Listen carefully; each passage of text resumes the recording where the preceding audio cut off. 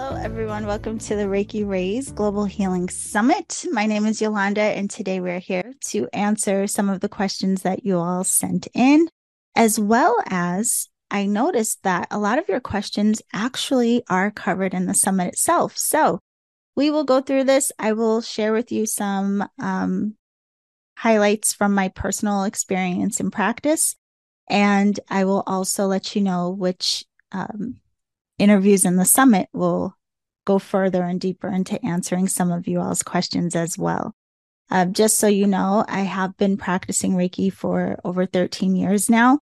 I have been certified in Usui Tibetan Reiki, Jikiden Reiki, Usui Reiki Roho. I've studied several lineages, and again, I've been practicing for many years. So I will do my best to share with you what I've learned, and again, refer you to some of the interviews. So the first up, we have a question from Patty. Patty says, I am a new Reiki practitioner. I received my training in person, and I have been practicing regularly. I do feel warmth in my hands when giving Reiki. Some areas are a lot warmer than others, and once I had one hand that was cold and one hand that was warm. I also will feel sensations in my body, such as tingling. Sometimes I'll get an ache in different parts of my body as I'm giving Reiki. I'm not sure what this means. Okay, I'm going to stop right there for a moment because this is very common for a lot of practitioners. We have all of these different sensations and experiences, and we're like, what? What does this mean? So there's a couple of different things here. One, I'm sure many of you are familiar with Biosin. And in some lineages, you will learn what is called Biosin scanning. And the word Biosin loosely translates as disease or sick line. And so when we place our hands and we get different sensations such as warmth, cold, tingling, prickly, kind of pins and needles, there are all types of sensations we will feel. And what those are reflecting are any imbalance that we may be sensing or noticing, energetically speaking. So when the energy is flowing harmoniously through someone's body or a particular area of the body, you may just be in that clear meditative state. Some people will see visuals and other things, but in terms of the sensation, we tend to feel those different sensations of warmth, cold, prickly, tingling, all of these things. As an indication that there is some energetic imbalance. And what I have been taught from several of my teachers is that we just breathe and observe, allow Reiki itself to balance and harmonize that energy. So you're just sitting there as an observer, really, and allowing yourself to notice when that feeling, whatever that sensation is, it will start to dissipate, it will pass, and that can be a clear indication, again, that now the energy itself is more balanced and flowing in a more harmonized state. So, let's see. You also mentioned sensations in the body, but I think you bring this up more as well. So let's go on with your question, Patty. It was something that was discussed in my in-person Reiki training class. However, the instructor said that we may not really know what the sensations mean or exactly what they are. Energy is moving. So what I have been doing with my clients is I just share the different sensations that I experienced during the session, and I let them know that it doesn't necessarily mean anything. And I couldn't tell them what it means, and that I'm simply sharing it with them in case it does mean something to them. So again, I would just say, for your own sake and for other practitioners, a lot of what we're sensing is just the energy itself. And so what we are perceiving and picking up on is where energies may be stuck, stagnant, imbalanced. There is some disharmony or disruption in the flow of energy. But again, we can also sense when energy is moving or flowing very harmoniously. So you go on to ask, what do these sensations mean and what is your interpretation? I would say this depends. This is a pretty big question, Patty. And there are various different points of view around this. And I want to say this really for all of the questions. no matter who you ask, you may get different opinions and interpretations around everything. And it's not just within the Reiki community. This is with any topic in the world. You're going to have various points of view. So I will say from the beginning, it's great to read some books, watch the interviews in the summit, ask these questions just as you are. But then when you apply in your own practice, just notice what feels more resonant, right, and true for you.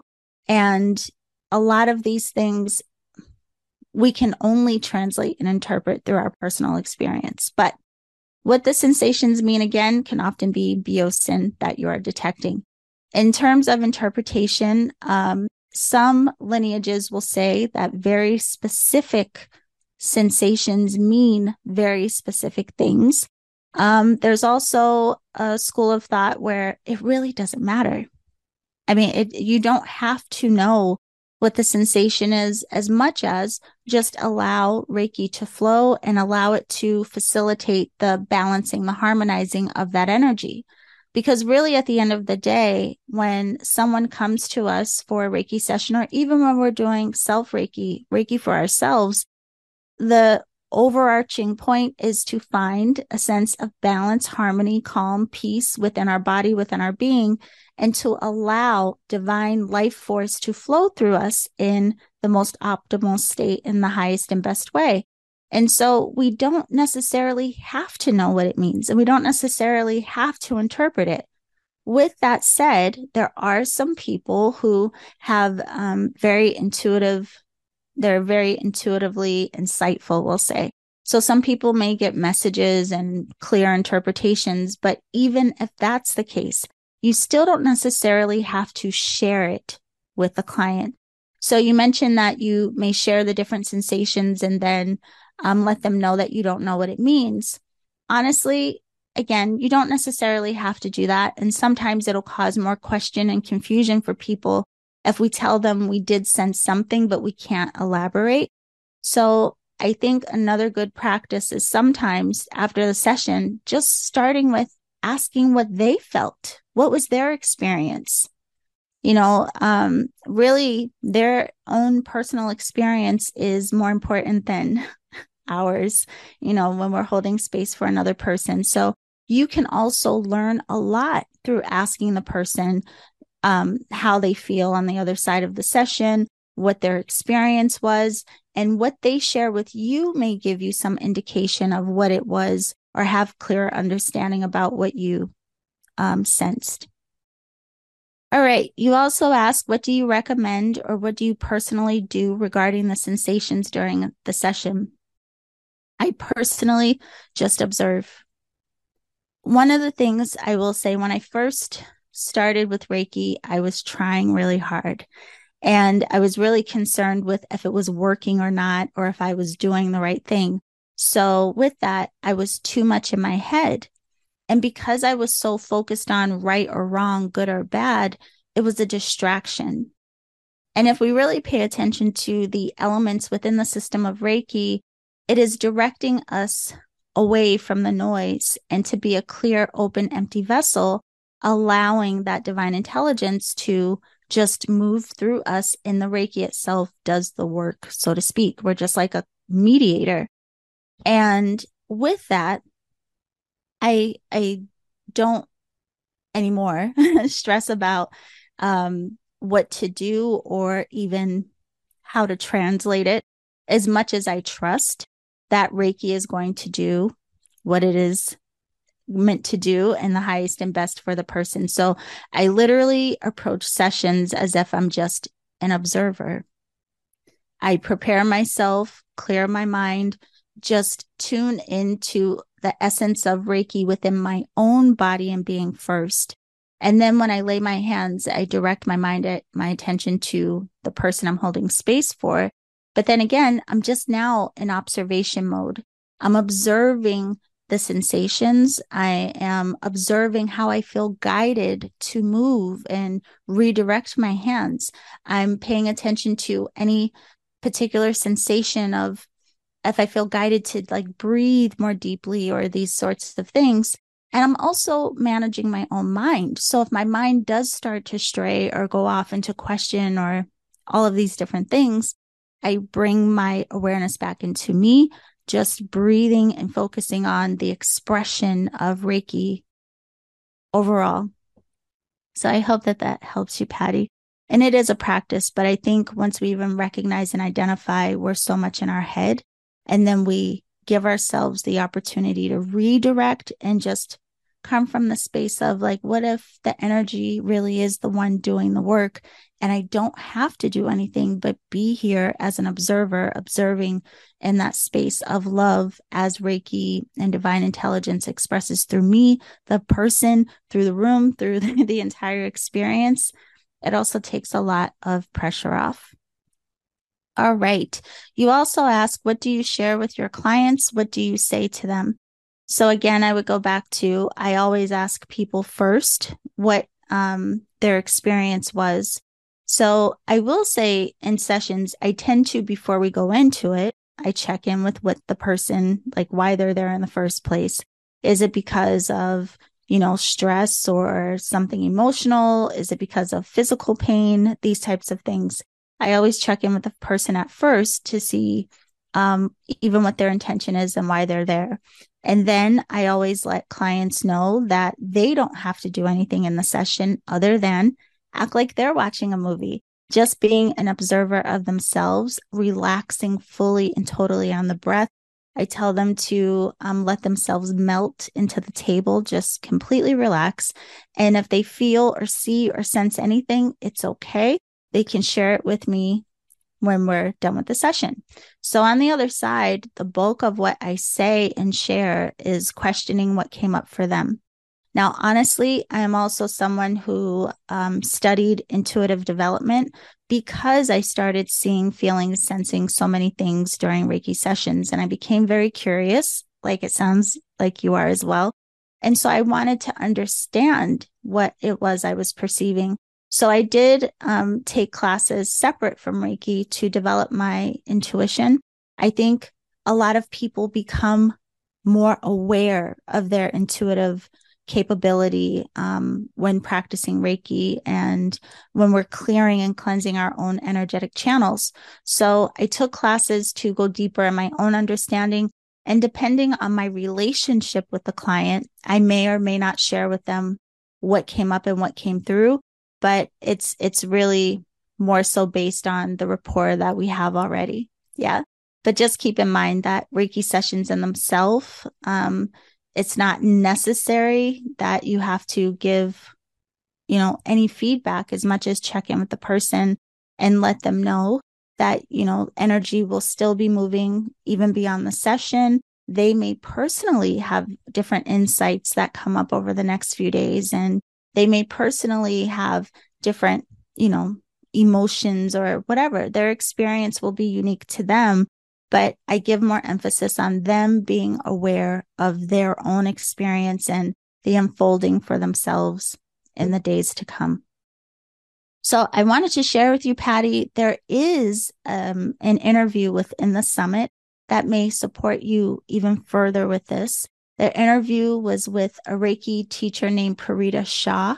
And the name of the interview is The Road to Reiki Mastery, Building a Strong Self-Practice from the Ground Up. There are plenty of interviews in there that will help you, of course, but I think that one specifically may help you even more with your specific question. Okay, so we have a couple of questions from Estella. Estella said, when I go to a conference or meeting, I get to hear about techniques, the how-tos. But so far, Reiki Summit never touched on the technique, the how-to, and the results of. If panelists share Reiki work experience, research, founding, it would make an awesome experience for all of us coming to the summit. I would appreciate knowing about Reiki distance healing and treatments. Does it work? Why it works? Any documented distant healing results? Research on Reiki healing would be a fascinating topic. How to prove Reiki worked.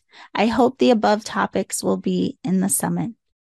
Well, good news for you, Estella. There are a few interviews this year from the summit that touch very specifically on the questions you have. including research and evidence around distant work. So I'm going to recommend 2 interviews for you to watch, and then I will share with you something else that I've encountered as well. So there is an interview with 3 people. Their names are Rosemary Farrow, Ann Baldwin, and Natalie Dyer. The name of this interview is How a Compassionate Reiki Service is Delivering an Evidence Base for Distant Healing. There's also a bonus video within the collection. So if you purchase a ticket to the summit, there's bonuses that are included as well. And one of those is from a Reiki teacher named Franz Steiner, who is one of my teachers. And the name of the interview is The Way of Reiki from a Traditional Japanese Perspective. So I think that will answer a lot of your questions as well, give you some clarity and insight. In terms of,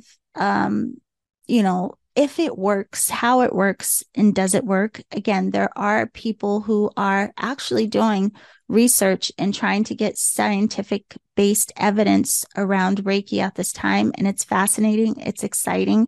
And you'll hear about that in one of the interviews that I just recommended. Another thing I would say is there are some aspects to this work because it is within the spiritual realm. I think there are some aspects that even, science may have a hard time proving or giving solid scientific evidence around, so to speak, because we just don't necessarily have the tools or the full-bodied understanding of our own functionality, let alone this work, to say anything really definitively. So people are working to do the best that they can to give the evidence of what actually happens during Reiki sessions. There are research foundations. I know if you go to the website of the International Center for Reiki Training, they have research that they have conducted and done. And again, the interview I suggested, they talk about this as well. There are several teachers and practitioners that touch on this throughout the summit this year. So again, I hope that helps you. But what I will say from personal experience as well, even beyond the scientific proof that we get, it is also, I think, important that us as practitioners have trust in what it is that we're doing, trust and understanding. And even if we had a scientific report, we may have information, but that doesn't mean we would necessarily trust or understand as deep as we could through the process of our own practice and implementation.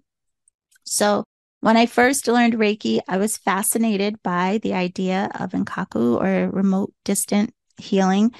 And I live 3,000 miles away from my family. So I dove in on distant sessions. I did a lot of distant work at that time for my mother, who is brutally honest. And she was very intrigued by the fact at the time she was having back pain. And so she was able to really identify that when I did Reiki for her remotely, she really did have alleviation of pain in her back. So for her, that was the evidence. Like, her back was hurting. I did Reiki and then her back wasn't hurting. And for me, it also gave me direct experience and evidence of like, wow, this really works. So even though I didn't fully understand how it worked, it gave me that openness of possibility because I received direct feedback and I was practicing. So I continued to practice, not just remotely, but even with hands-on healing. There's so much that you learn and may not be able to fully understand or prove to someone else, but you will understand and trust because of your personal experience and the feedback from those that you're holding space for or sharing Reiki with. So I always recommend, on top of the research and the books and all that we can learn and ingest, that we still give a lot of emphasis to our own personal practice, experiment and see what your personal experience is. And what if I always tell people, what if it is true? Because you had the experience, right? And so a lot of times we may try to discredit ourselves or minimize what we actually experienced because we don't understand it fully. And I have to say, within this realm in general, there's a lot that we just may not fully understand or even be able to articulate, but let your experience also be part of what helps you to understand and give you proof. So I hope those 2 interviews that I shared will also help you. And then we're going to go on. We have a question from Danielle. Danielle says, there is a couple of scientific studies happening. Have these had any impact on Reiki becoming recognized by insurance companies? Is there any insurance that covers Reiki? And how did it become approved? Okay, Danielle, I will say so many of us are on the edge of the seat waiting for this to happen. And, I think a lot of people are very hopeful around this possibility. One, because there are scientific studies happening. There are people who are investing a lot of money, and there are even different foundations within our community that you can donate to support the research that they are doing to get this scientific evidence. In fact, I have 2 suggestions for you to watch that are available in the summit. One of them is by Natalie Dyer, and she talks about unlocking the mystery of Reiki, a scientific perspective. And then there is a bonus, and this is a bonus audio. It's like a podcast, but it features Dr. Feldman and Dr. Modell, and they talk about medical Reiki research, Reiki into the operating theater. Now, what I can tell you about Dr. Feldman is one of my teachers, Raven Keys, who recently passed away. She worked very closely with Dr. Feldman, and she actually was able to do Reiki in the operating room, working with him in that manner. And she has written a few books around this. If you look up Raven Keys, you can read her books about her experiences with working with doctors and working in the operating rooms, providing Reiki for the patients, for the entire room itself, really. But what I was going to say about this is even she at the time and Dr. Feldman were working on Reiki research, and they were taking donations. I don't know if they still are, but you can look it up, of course, if you look up Raven Keys Medical Reiki. But they were also very close, I know, right before the pandemic, about to start the research studies and trials. So I'm not sure where they are in that process, but you can look it up. And definitely, I'm sure you will get a lot of good information in the bonus audio, listening to Dr. Feldman and Dr. Modell talking about this. So hopefully that helps. And I'm sure once it is approved, we will all hear about it very loudly throughout the community, and as far as insurance is concerned. All right. We have a question from Liliana. How can I stop feeling what other person feels while doing Reiki? I have done Reiki to someone in class, and I got dizzy and wanted to throw up and almost fainted. And I sat down, and this person says she had kidney stones. Then I did it to mom, which she passed away from Alzheimer's, and I got sleepy, and I have never, ever slept during the day. Thank you very much. Okay, Liliana. So this also is something that is commonly experienced with many practitioners. Many people talk about this from the lens of being an empath, and being an empath can manifest itself in various ways. So what I mean is, just by the nature of our design, we can sense the non-physical. We are able to sense, perceive, and translate energy. Not only are we energetic beings, but we can feel and sense the energies that we are encountering at any given time.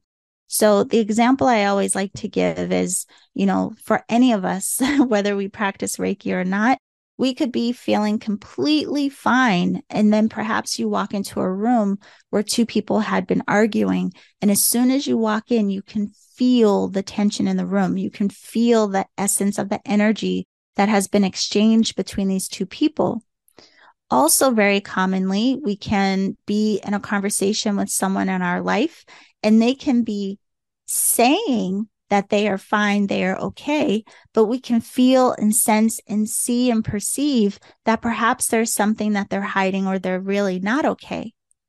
So again, just by design, we have the ability to perceive and translate the non-physical. We are able to perceive energy just as, tangible as what is physical, what we can physically touch and hold. But some people have more of a sensitivity to this than others, and the way that we perceive energy can be very different. So you may have heard of the clairs. A lot of people have heard of this, and what it points to is our non-physical sensory. So on a physical level, we have the ability to see, to hear, to taste, to smell, to touch. Well, as it comes to energy, we have that same capability. So people who can see, it's called clairvoyant. People who can hear that what isn't projected by the voice or by sound, external, like sound in the material form, those people are clairaudient, and so on. But the point is, there are many of us that have more of a sensitivity to perceiving energy in very specific ways. So it sounds like for you, you feel it as physical sensation. Now, what I will say about this is why I think Reiki points to us being full of divine intelligence and cultivating that essence of Reiki within our own bodies and beings, not just for the sake of our own healing and purifying our own energy, emotions, mind channels, which the Reiki symbols point to, especially the second symbol, but also the importance of being very grounded, rooted, anchored into our own body and being. So what this supports us with, Liliana, is if we are present in our own being first, and we are in the practice of I want to say breathing, divine intelligence, Reiki through our body and our being, if that's a consistent practice, we become more full of that intelligence, so to speak. So we become more clear, conscious channels, just even existing in our bodies, but we also have presence of mind. This is why meditation, I think, is such a huge gift to your practice, no matter what you're practicing, Reiki or anything else within this realm. But being connected to yourself and being anchored into body helps you to do this, specific to what you just mentioned. It helps you to be aware of what you're sensing and feeling without taking it in as your own, or without holding it as your own, and without becoming afraid of the fact that you are sensing or feeling whatever it is that you may be sensing and feeling. So it's almost like if I am present and aware of what my energy feels like and what it's like to be in my own body, the minute I sense or feel anything else that's outside of my own processing, I can identify it, and then I can choose to redirect my attention to me. And then what I do is I breathe back that awareness of Reiki itself, filling me, so that essence does then transmute and doesn't allow that what I'm sensing to expand and start to take over my own mind, body, consciousness, this, that, and the third. So I would say a practice of grounding and meditation can help you a lot with managing your own energy so that you are still able to perceive, but you don't necessarily have those energies overpower you or overtake you or make you feel in an extreme way. So we could spend all day on that, but I hope that helps or gets you in the right direction. You also mentioned that you did it to your mom and that she passed away with Alzheimer's and you got sleepy and you never slept during the day. So one of the interviews I would recommend that you watch, I think it'll be very helpful for you, is with Tina Zion. And what we discussed is 8 underlying causes of illness, unique Reiki intuitive healing methods. So Tina Zion is very well known for, not only is she a Reiki teacher, but she is also a medical intuitive, and she has authored several books. But the conversation that we had, I think, will give you some more clarity around your experience. Okay, thank you. And moving on to Claire. We have a question from Claire. Claire says, I had a dream with a clear message. I was guided to do Reiki on my deceased auntie's soul using Honshaze Shonen to help heal a specific incident that happened in her life that left her traumatized. Is it possible to heal a loved one's soul once they have passed over? Okay, Claire, this is definitely one of those questions where you will have so many different perspectives and ideas around the answer. So there's that. But I did have a conversation during the summit. I was able to interview Ifateo White, who is such a lovely Reiki teacher, but she also is a Reiki doula. And she supports people and holds space for birth and end of life Reiki. So she is very familiar with holding space for people who are in the space of transition. And we have a conversation around that. And I think that some of that may help you as well. But the truth of the matter is, again, there are varying points of view and thoughts and ideas around this in terms of working with people who have crossed over. From my experience, there are people such as, mediums who very specifically work with people who have crossed over.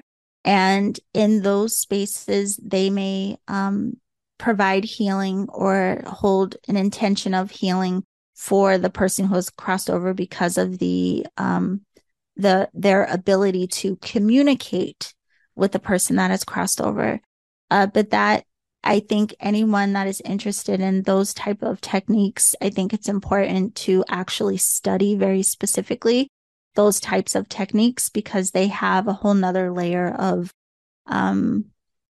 training that I think is very important that isn't really talked about or touched on so much within the system of Reiki. So again, there are different ideas and thoughts around this. And I always say, like, whatever calls you in curiosity, the best thing you can do is to learn, to study, and then find out what resonates with you the most, what rings true for you. But yeah, hopefully the interview with Ifateo will give you some support and clarity as well.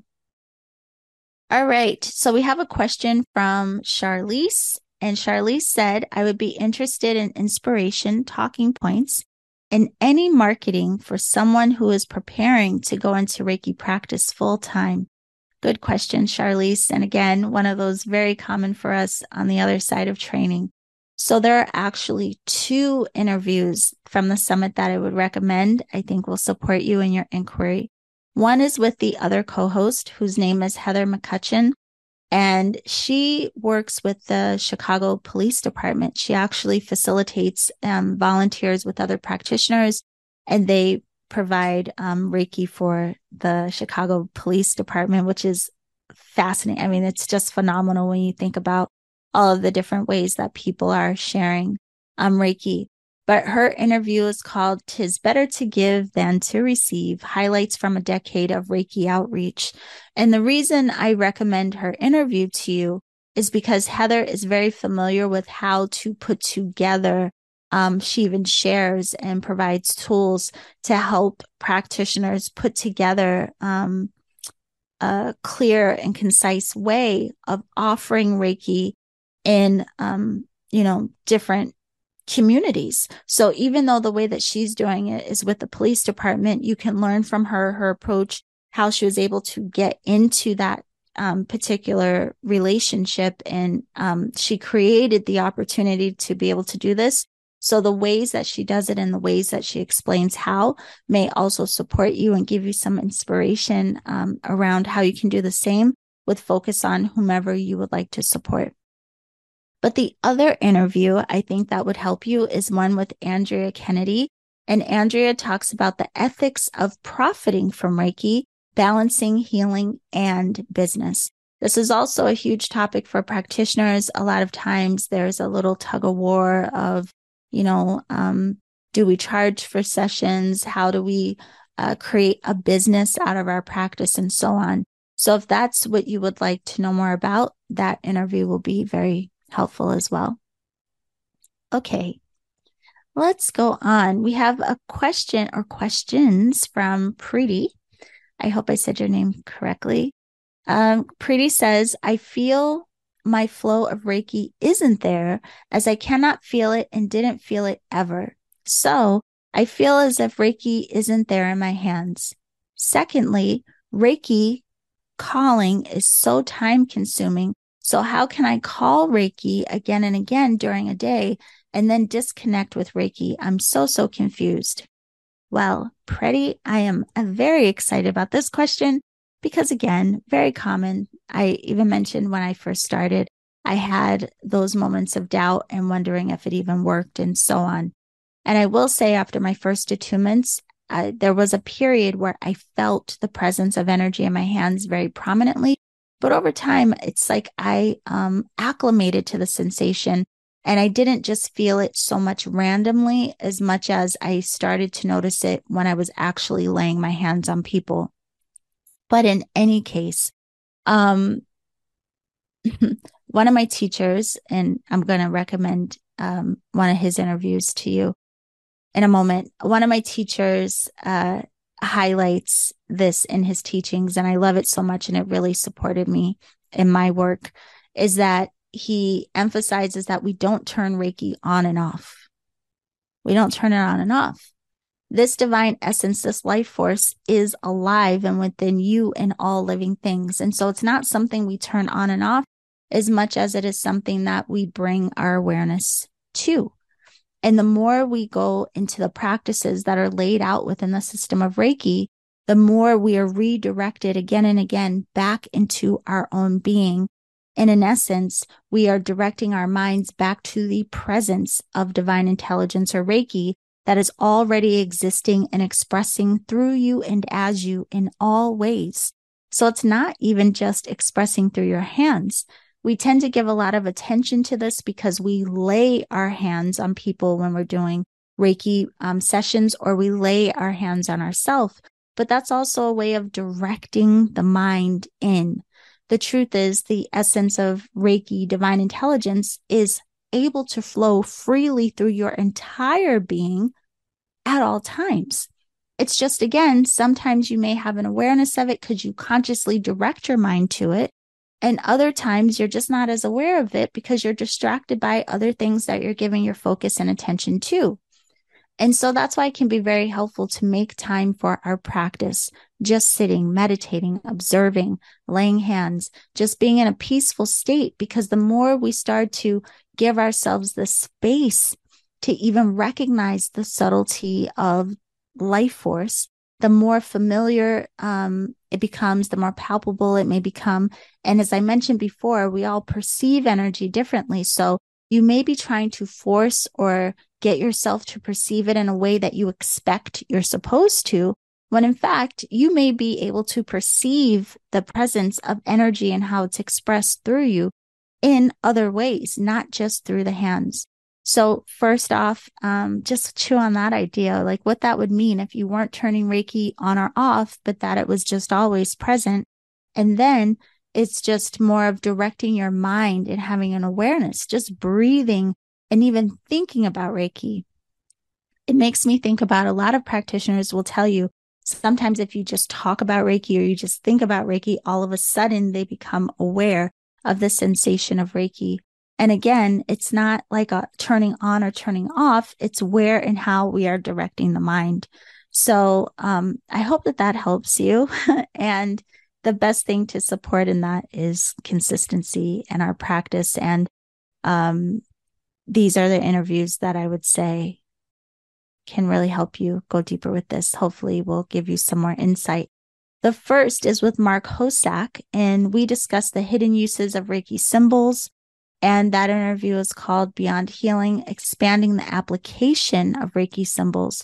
And the reason I think this will help you is because Reiki symbols of themselves, they're not just symbols that you use in session as much as they reflect and mirror back the presence of Reiki in and as you. So I think this interview may really support you. We also have my teacher, Franz Steiner. He has an interview here called Getting the Most Out of the System of Reiki. using the Reiki mantras. Again, this is a practice that I think may really support you in having an experience that is more clearly understood and perhaps even more clearly felt and sensed by you. So I hope that that helps you, Pretty. And, even beyond, there are so many gorgeous interviews and conversations that will point to exactly what your inquiry is. So we have a couple of more questions, and I don't have the names of who they came from, but I will try to go through these pretty quickly. But for all of this, I cannot tell you all how much juicy goodness was in the Share Summit. I mean, it is incredible, the research that is happening, the different aspects of Reiki that certain teachers and authors and practitioners are focusing on, the different ways that people are using Reiki. There's a lot in here that will inspire you and also open your mind up to just the new possibility of how you may even be able to understand or work with energy in your own life and in your own practice. So our next question is, for individuals who are seeking a job change that better aligns with their spiritual and healing path, what advice or Reiki wisdom can you offer to aid in this transformation? Oh, this again, so common. Actually, I will keep this really simple. A lot of times we approach Reiki and any type of healing system as a way that we can support other people. The truth of the matter is, Reiki is such a gift, and coming into deeper relationship and healing of ourselves. That's the foundation. That's first and foremost. And the reason I'm putting emphasis on this for you is because it kind of relates to how I even got into this work and in this path. I went through a layoff, and at the time I was really stressed, and I started experiencing anxiety because I didn't want to go back into the same career, into finance. I just didn't want to do the same thing. And so an astrologer actually recommended that I have a Reiki session and that I learn meditation. Well, I signed up for a Reiki class and I signed up for a meditation class, and I have been practicing both since. What happened was I started to become aware of old stories and my own wounds and the way that I was seeing myself, my life, people. I started to have more of an understanding of how the way I was perceiving every layer of my life and my life experience contributed to my emotion and my lack of vulnerability and all of these different things that really kept me outside of truly knowing myself and what I even really wanted, or even what really mattered to me. Because I had spent so much of my life doing what I thought I was supposed to do, which a lot of us do. And then we end up feeling unfulfilled, and we're like, oh, what is my purpose, right? It's the big question. So my point to this is that as we stay diligent in our practice, you may be surprised to find that you come to understand you and even what you feel called or drawn to with more clarity. And this doesn't necessarily happen overnight. So I would also say patience is key. So if you are seeking something that feels better aligned with you, I would say the key is first becoming aligned with ourselves. And then we start to have more of an experience in life that either draws in new opportunities that feel more aligned, or just even having the clarity of our own mind, we can move forward with less question and just having more trust in what feels more in alignment and activating and exciting for us. So I think the Reiki wisdom is practice your practice and recognize the ways in which Reiki is helping you to heal and transform, and what personal wisdom you gained from that.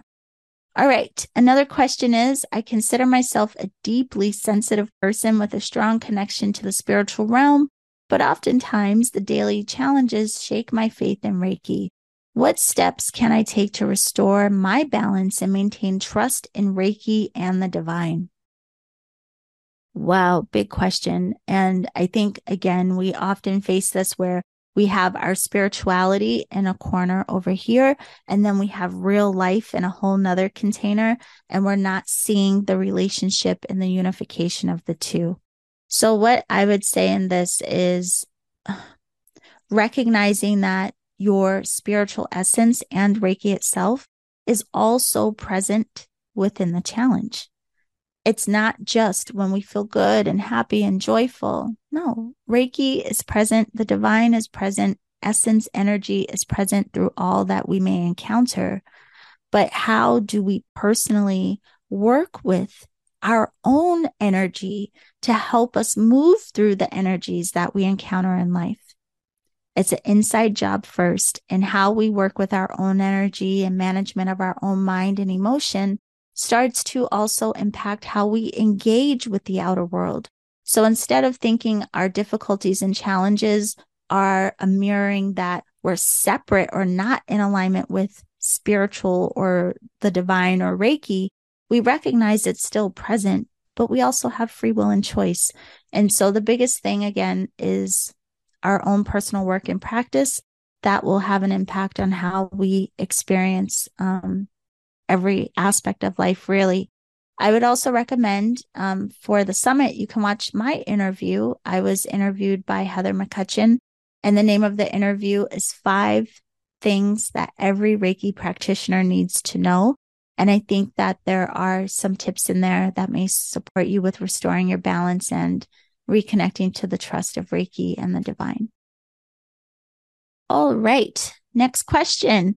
My family dynamic can be quite conflicted at times, and I often find myself feeling drained. How can I maintain healthy boundaries without completely disconnecting from my family members who may bring toxicity into my life? Ooh. You know what's so interesting about this one is not only is it a common question and a common experience, but our sensitivity becomes heightened as we do energy work on ourselves. So a few questions back, I mentioned how we have ways of perceiving energy. We have a way of perceiving and translating the non-physical. Well, this really does become more amplified as we become more clear, more balanced and harmonized. We become more aware of everything and everyone. But the key is how we translate what we become aware of.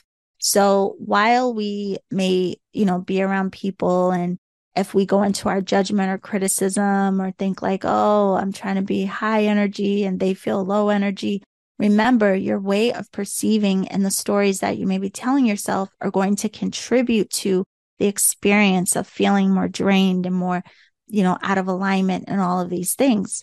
So one, again, practice your practice. You will learn a lot through maintaining and being in relationship with your own energy at the foundation. That includes understanding your own mind and perceptions. That includes understanding your own emotional triggers and how you even respond to those. So I would recommend the same thing I recommended to the other person. Really practicing being grounded, becoming aware and familiar with you and your energy in deeper ways. Be diligent in that practice. And then we start to recognize we can observe other people's energies, but it doesn't mean that we have to necessarily shut down and run away from everyone and everything around us. Now, the truth of the matter is, you may come to a place, we all do, where we decide, and it's our personal choice, if we want to associate with certain people in our lives or not. But there are certain just life experiences where we can't hide away from everyone and everything. So again, if we strengthen our own energy and keep our own mind in the awareness of Reiki and the power of healing, the power of loving compassion, the power of transformation, we can be around other energies, so to speak, and not be in fear, but really recognize and have compassion for those that we may see are in their suffering, because we know too what it's like to be in our suffering. We can also have compassion and understanding that they may be healing, and what we're witnessing are people in their healing. Of course, we can have compassion. We also have had our moments of, acting out of our awareness and alignment. So it's again, I think there's a lot of work within the system of Reiki, working with and understanding the symbols, the Gokai, just the meditative aspect that helps a lot with our presence of mind, our understanding of energy, and gives us strength and confidence in knowing that we really have the ability to transmute and manage us, right? And it takes us out of like this desire of wanting to change everyone and everything around us, which is also another trap we can get caught in. So hopefully that helps. Let's see. Next question. We only have a couple more. How do we strike a balance in nurturing our children's spiritual growth while ensuring they maintain relatable and not perceived as eccentric among peers? There are moments when my child mentions speaking with angels, and I want her to maintain that connection without feeling out of place. Okay. So interestingly, and thankfully, these conversations are becoming more normalized. Of course, there are still spaces and places where they are seen as woo-woo and strange, but a lot of that is changing.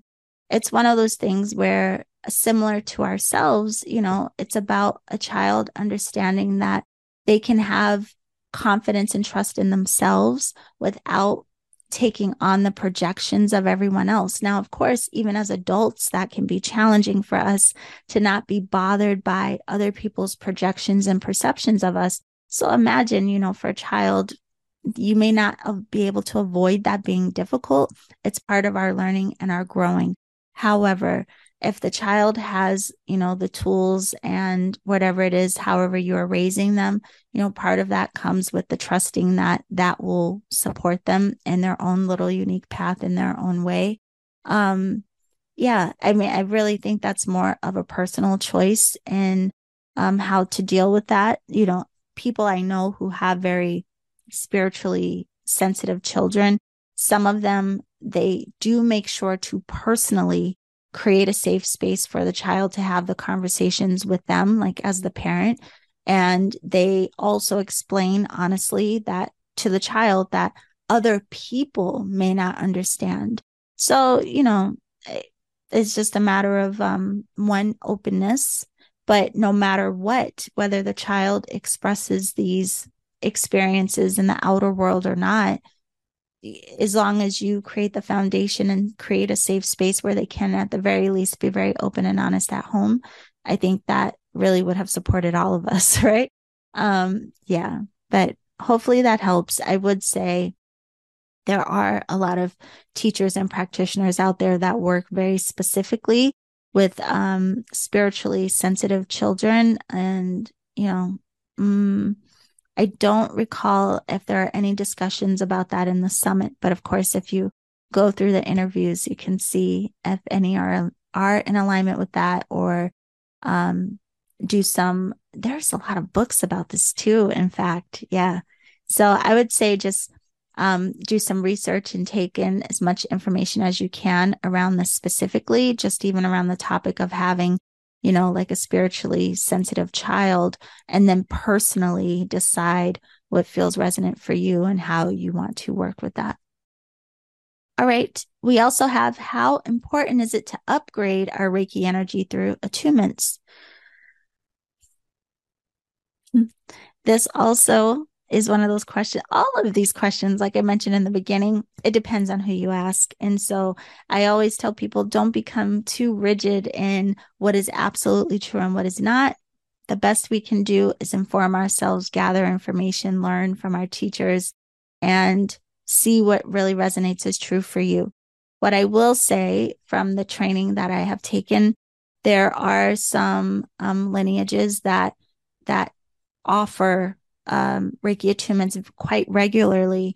And it's not to upgrade our Reiki energy as much as it is to support the regulation of the flow of Reiki and divine intelligence. Because think of it this way, we may get an attunement and that initiates a lot of healing and transformation for us, because where we may have had blocks or been stuck or stagnant, or there was energy that was just like lying dormant within our system, the attunement, it like activates and reinvigorates that flow of divine intelligence that was already present within us anyway.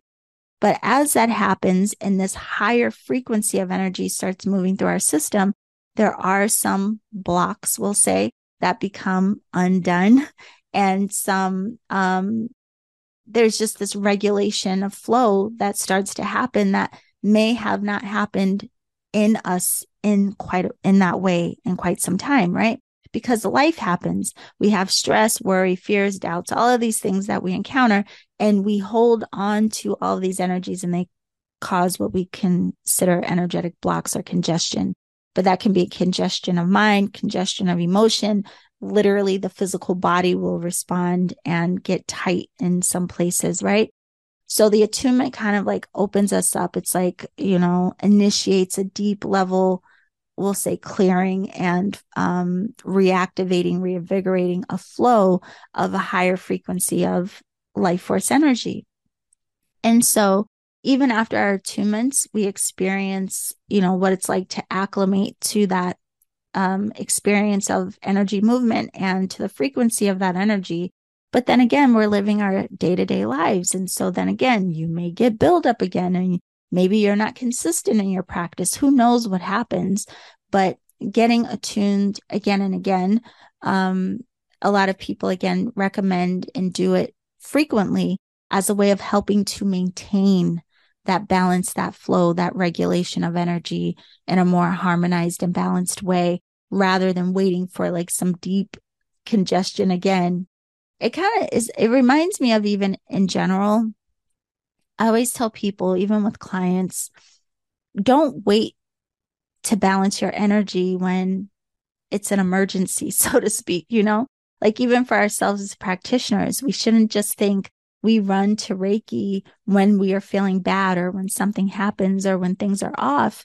If we maintain a consistent practice, even when life throws challenges at us, we become more resilient and able to deal with and cope with things in we'll say, an elevated state, because we are contributing to the circulation of energy through our bodies and our beings in a more consistent way.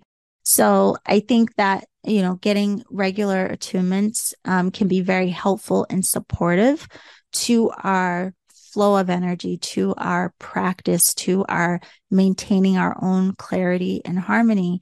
But then, there are some people who believe that you only need your attunements one time and you never have to do it again. It depends on who you talk to. I personally do like getting attunements. I'm not talking every day, but one of the lineages that I've studied in, the teachers would invite students back to get attunements at least once a month. And that, I believe, is a beautiful offering. Okay, last question. I'm new to Reiki. How can I determine which Reiki lineage suits me best? As I've mentioned, I have studied with many different teachers and with different lineages. And it really wasn't to see what lineage suited me best as much as back then I was just curious and I didn't quite understand why there were so many different, schools of thought around Reiki. But what I can tell you now, after studying different lineages, I think it really depends on what matters most to you in the practice of Reiki, like why you want to connect with this anyway. And the reason I say that is because different lineages or even just different teachers may have different points of focus. For everyone, I think it is very helpful to learn a more traditional method, just so you have more understanding of the roots, the foundation, and just have more clarity around the intent of the technique, because a lot of that has become, kind of confused in some ways. But then certain people combine Reiki or teach Reiki in ways that are very specific to other areas of interest. And so I think that's a very personal thing. The best thing you can do is research the different lineages, see what their points of focus are, see what the teacher provides as, material. What are the topics that are covered? What do they focus on? And then see if that resonates with you and your path and what you feel called to learn. That's really the best thing. It's very personal, and you have to do your research. So I think no one can really tell you which lineage will suit you best other than you.